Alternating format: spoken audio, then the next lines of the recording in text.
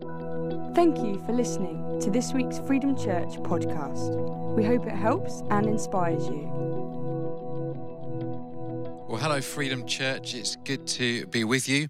This week, got a bit of a special treat for you. We want to be a church that's really looking at the world we're part of. Famously, Charles Spurgeon said, the Prince of Preachers, he said that you should preach with one hand holding a Bible and one hand holding a newspaper. I haven't got any hands left. But the concept being, we need to make sure we're preaching stuff that's relevant from the Word of God, but also relevant to the world that we're all part of. And many of you will have seen on the news this week, the COP26 conference taking place in Scotland at the moment, and world leaders talking about our future as a planet and what that might look like. And so we have, this week, as a special one-off, we've partnered with Tearfund, and we want to talk about the environment. Psalm 24 says these words, the earth is the Lord's and everything in it. Have a thought for a moment. Everything. That kind of covers everything. The world and all its people belong to him, for he laid the earth's foundation on the seas and built it on the ocean depths. The earth is the Lord's, everything in it. He built it. Our God is a creator God. He created everything around you. Have a look around. Everyone you see, everything you're part of in this planet, God created the heavens and the earth. And so today we're going to just take a few moments to explore what does that mean for us as Christians? What's our response to the environment this time? How do we be good stewards of all that God has given to us? So I'm going to hand over to my good friend Pete Gregg, who's going to take us off, and then after him will come Carol Naganga from Tearfund to finish things. And then we'll spend some time together praying as a church about the needs of our planet this time. Let's take a listen to this. For zealous young Extinction Rebellion activists and aging tree huggers and David Attenborough fans, this is for all of us, and especially for us as Christians. I'm going to explain why. This is about the way that we think, the way we pray, and the heart of our purpose as people made by the Creator God. So let's turn together to the start of the Bible, to Genesis chapter 2, verse 15, where we read, "The Lord God took the man and put him in the Garden of Eden to work it and take care of it." One of the first things that God asks us to do is to take care of the world that he's made. The original Hebrew word here is orbad, which means to tend the garden, to cultivate it, even to serve the land. We're not to exploit the earth, but to nurture and serve it. It's not just there to serve us, we're there to serve it. So the Christian worldview must challenge the greed of unrestricted capitalism continually.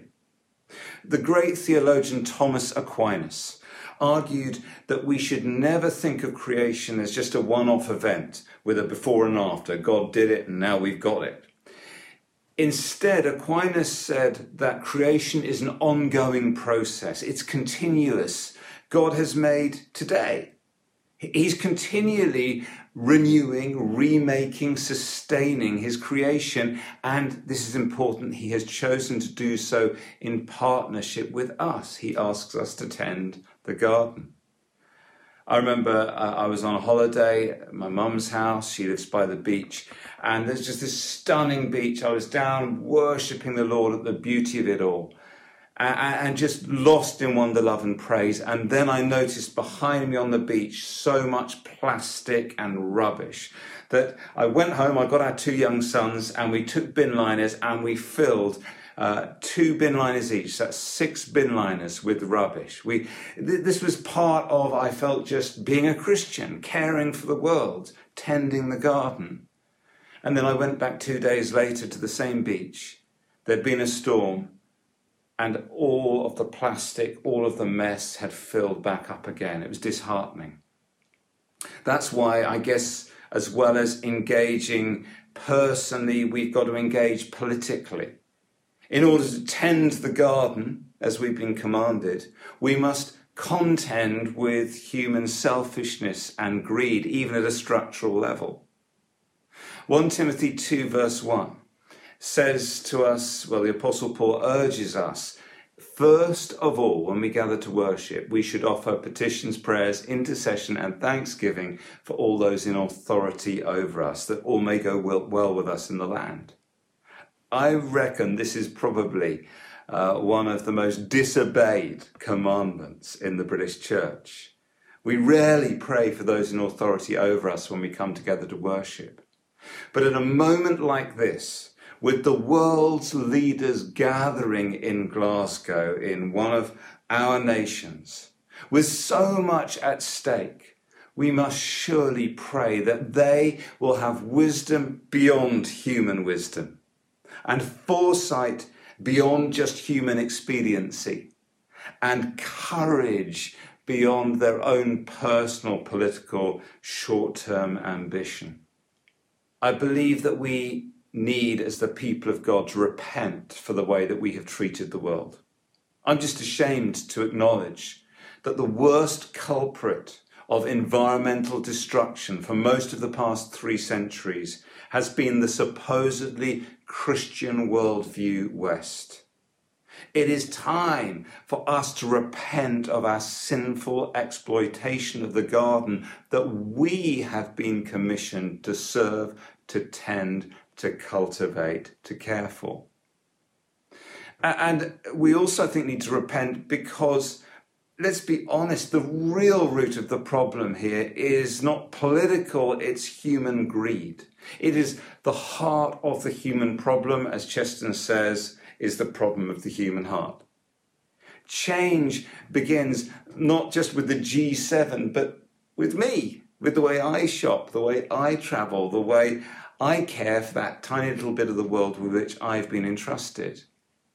I long for the day when every person who becomes a Christian kind of naturally, as part of the package, becomes a climate activist.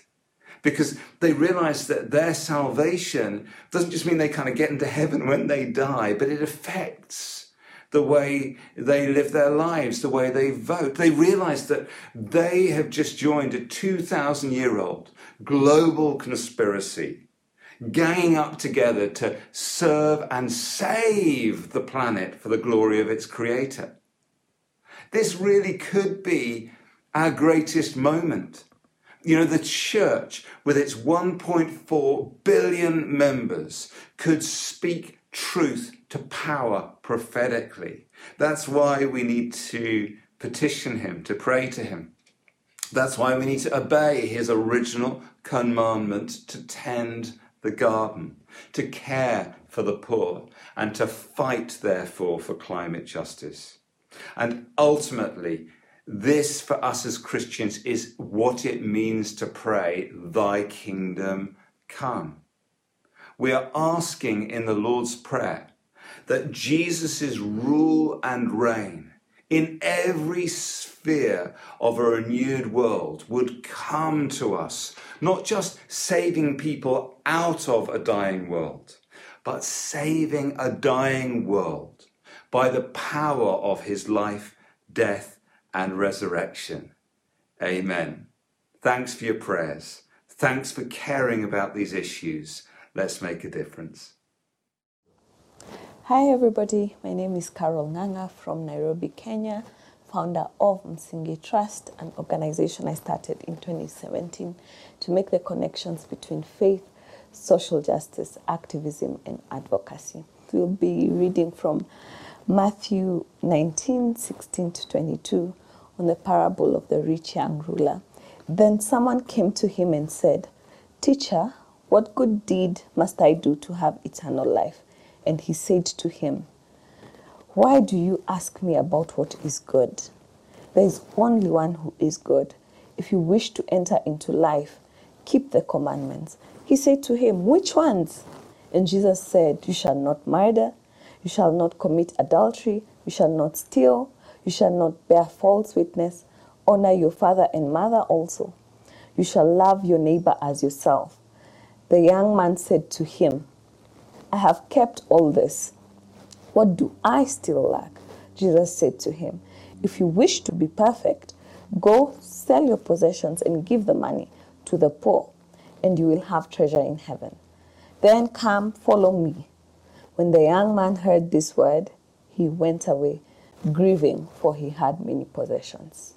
So you might be asking yourself, what does the rich young ruler and climate change have in common? And I have been mulling over this verse for the past 2 weeks, and I feel that God was placing it in my heart that many of us are like the rich young ruler, wanting to do good, wanting to make change, but the cost is too high. I find that the saving grace in this story is that we do not know whether the young ruler came back to Jesus or not. This is good because it gives us options. Do we do what we need to do, or do we keep our wealth?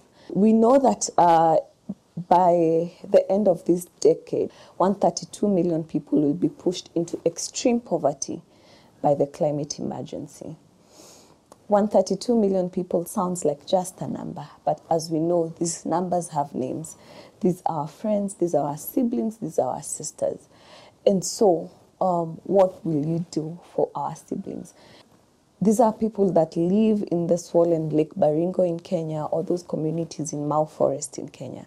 They will suffer from logging, they will suffer from increased water levels in the lakes. They have already been displaced. This climate change conversation has actual implications to real life people, to communities that have lived in these ecosystems for so long. And so what do we do? What questions do we need to be asking ourselves?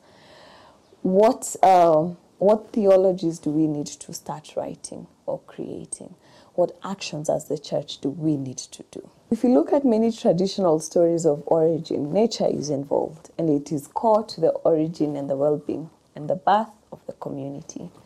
Most of our cultures in the world have a connection to the garden, and therefore a responsibility to tend, nurture, and protect the garden, because the garden was home. The garden was their belonging. It was where they came from. Colonization, Christianity, and modernization happened, and many communities were distanced from their stories of origin. The Genesis story of creation happens in a garden, where there is lushness, identity formation, and communion with God, and belonging happens in the garden. Sin and disobedience happens, and there is the process of being cut off from the garden. Our continued disconnection to the garden story, to its importance and its connectivity to our communal identity, is core to climate change. The stories we have of sacred trees, rivers, and mountains also give us a mandate to care for them. Many of the harmful behaviors that cause climate change have come about because we have deviated from the stories of who we are. When we listen to the rich young ruler asking, what do I need to do? He is asking, what is my story? And so when Jesus directs him back to selling of everything, to take care of the most vulnerable, that is hard. It is a difficult ask, but it is a reminder of who we are.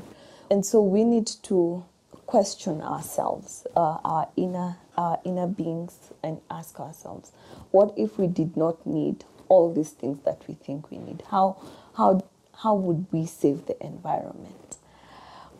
I also want to have the conversation for us to think about our gardens, our return to the garden, our return to the Genesis story, our return to home, our return to lushness, to green, our return to who we are as caretakers, as custodians of this nature that God gave us. And so, as the rich young ruler went back into his house and maybe had a lot of questions to ask and to respond and actions to do, we need to ask ourselves, what does it take for us to be saved, to gain eternal life? It means going back home. It means going back to our safety spaces and asking, do I really need all of this? Our Father in heaven, hallowed be your name. Creator God, who made all things, we acknowledge as your handiwork, we stand alongside all which you have created. Trees, rivers, mountains and valleys, soaring birds and scuttling creatures, all are held within your care. Gyda'n gilydd, rydym wedi ein creu I dy anrhydeddu a dyfoddi. May we grow in our love and appreciation for your creation, and may our awe and wonder draw us closer to you, the God of all things. Your kingdom come. சித்தம் பரமண்டலத்தில் செய்யப்படுவது போல பூமியிலும் செய்யப்படுவதாக. The earth is the Lord's and everything in it. For you so loved the world, the cosmos, the entirety of creation, of which we humans are just one part. May we learn again how to care for this planet. As we pause and consider the climate emergency, we remember that we're praying to the Lord of all the earth. Give us today our daily bread. Lord, grant us the wisdom to care for your earth. 幫助我哋成為一個新創造嘅器皿。 Sharing your provision and goodness with all our neighbors. Founded on the covenant of your love. Lord God, you made the world and declared it was very good. As temperatures rise, storms rage, forests burn, and islands sink, it is the people who have done the least to cause the climate crisis who are suffering the most. Rydw wedi ein galw I garu ein cymdogion, ond mae ein methiant I weithredu yn rhoi bywydau mewn risg. We stand together in sorrow. We ask for forgiveness, for you are the God of all, who restores all relationships when we repent. Forgive us for decades of inaction and for not living in accordance with your will. As we forgive those who sin against us. I urge then, first of all, that petitions, prayers, intercession, and thanksgiving be made for all people, for kings and all those in authority. World leaders gathered at COP26 carry a huge burden of responsibility over this world that you love so much. We hold them in our prayers. May they have humble and wise hearts. We pray for anointed diplomacy, boldness and conviction to show your love to those who have least. We pray for unity among the nations and for compelling voices and leaders to rise up so that, miraculously, action will begin. Tiwapempherera, tikwatukulira m'manja mwanu, chifukwa tikapemphera mumamva. But deliver us from evil. May we remember that we are a global community. Our actions and choices affect one another. Help us resist the temptation to make choices for our convenience and to consider how those choices affect our neighbors across the world. Dear children, let us not love with words or speech, but with actions and in truth. Help us respond with the radical love of Jesus. A love that disrupts the status quo and sacrifices itself to bring restoration. This is our responsibility. This is our worship. Lord, renew us in a steadfast spirit and cleanse our hearts. Renew our minds and transform our lives. Renew our world. Car c'est à toi qu'appartiennent le règne, la puissance et la gloire. Now and forever. Amen.